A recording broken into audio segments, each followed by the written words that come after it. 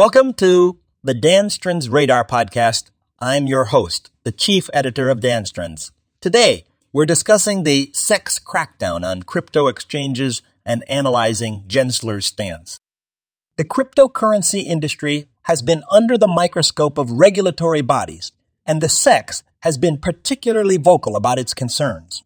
The tough stance taken by Gary Gensler and the cease against Binance and Coinbase has divided opinion. Some argue that the SEC's approach is heavy-handed and stifles innovation, while others believe that it's a fair warning to the industry. We'll explore both sides of the argument and try to understand the impact of the SEC's crackdown on the crypto industry. As the digital asset landscape continues to evolve, it's essential to have an informed discussion about the regulatory challenges facing the industry. We'll dive deep into Gensler's stance and its potential impact on crypto exchanges like Binance and Coinbase.